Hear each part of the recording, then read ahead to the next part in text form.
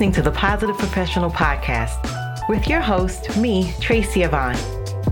This podcast is a weekly conversation about all things mental health, self-care, and wellness. And there'll be sprinkles of positivity, mindfulness, and guided meditations.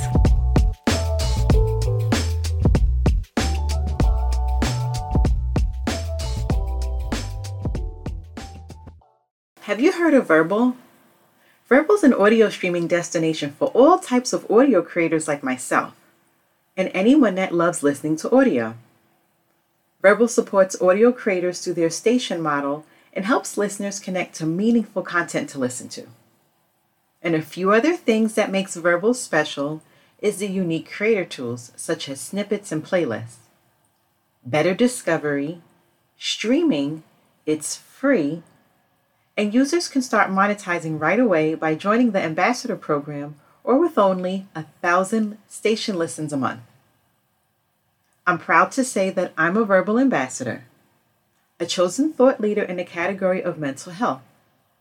And you can learn more as well as check out my podcast station and my curated mental health playlist at www.verbal.com. That's www.verbl.com. Welcome back to Season 3, Episode 4. And today I'm going to talk about how to transform your career by developing emotional intelligence for the workplace. And as studies show, emotional intelligence improves employee productivity and job performance. It's become a more coveted skill in the office. Emotional intelligence is when you can understand the emotions of yourself and others, as well as manage your own feelings well. This shows balance between intelligence and self-awareness. Emotional intelligence is an asset, and studies have shown that emotional intelligence training improved employee productivity. And that may be because emotional intelligence reflects the ability to make better decisions, problem solving, and being a great communicator.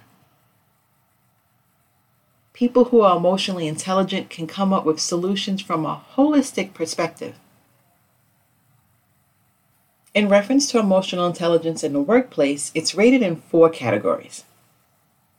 First, we have self-management.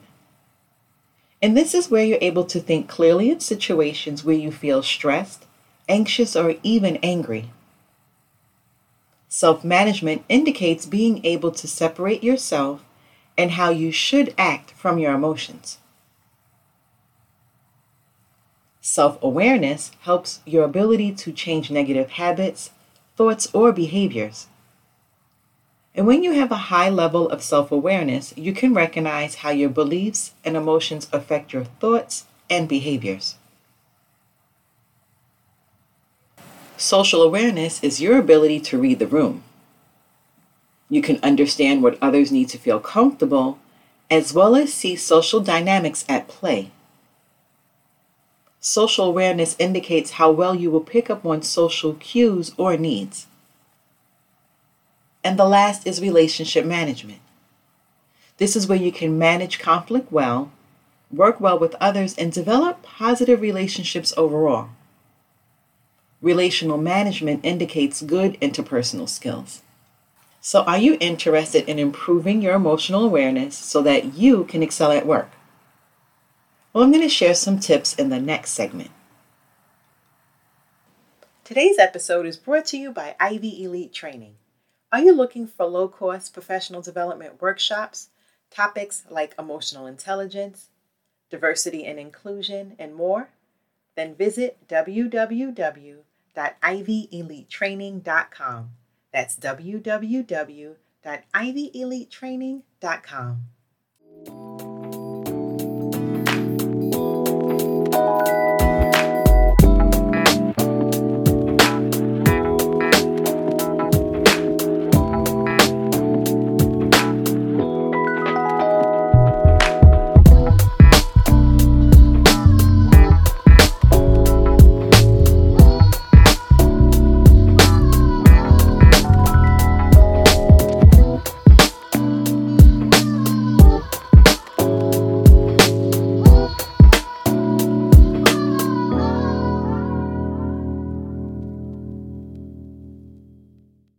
So now I'm going to share some tips that you can use to build your emotional intelligence at work. The first one is to practice self-awareness. Self-awareness reflects your ability to look at yourself objectively. And to develop this, you can start by practicing self-reflection in a journal daily. Or notice when you react to something on autopilot. Think about the feedback that you receive and practice seeing things from other people's point of view, not just your own. Next is to receive criticism with grace. Think before you react to criticism. That even means if you need to just take a second to take a deep breath in and a slow exhale. Use criticism as an opportunity to learn and grow. See conflict as an opportunity to learn and understand more about others. Now, conflict can be frustrating, or it can be very frustrating, but conflict is inevitable.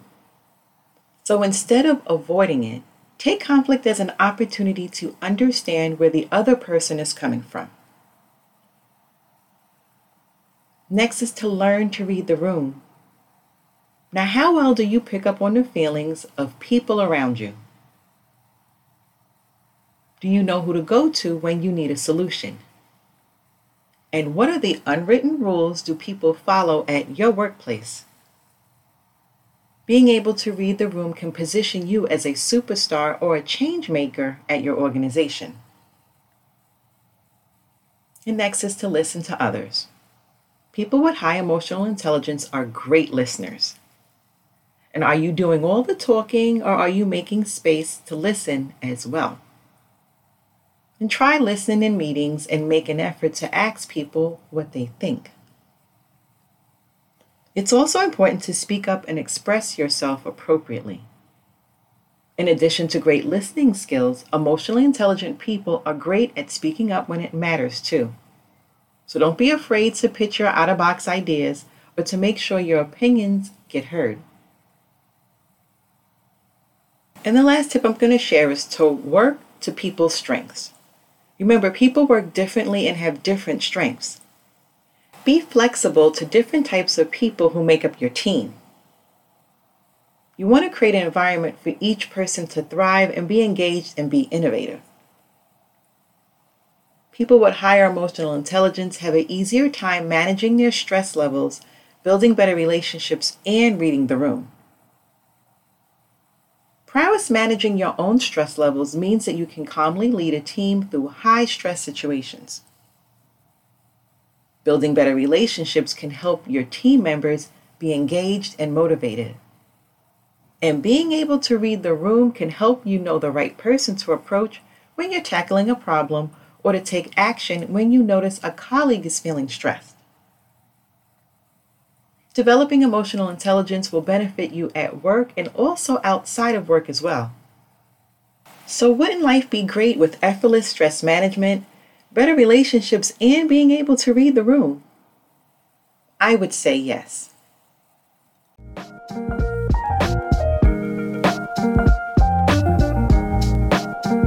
Thanks for listening and supporting this podcast. And make sure you're clicking the like and subscribe button.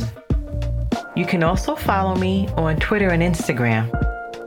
Stay safe, be well, and don't forget to be the best version of you.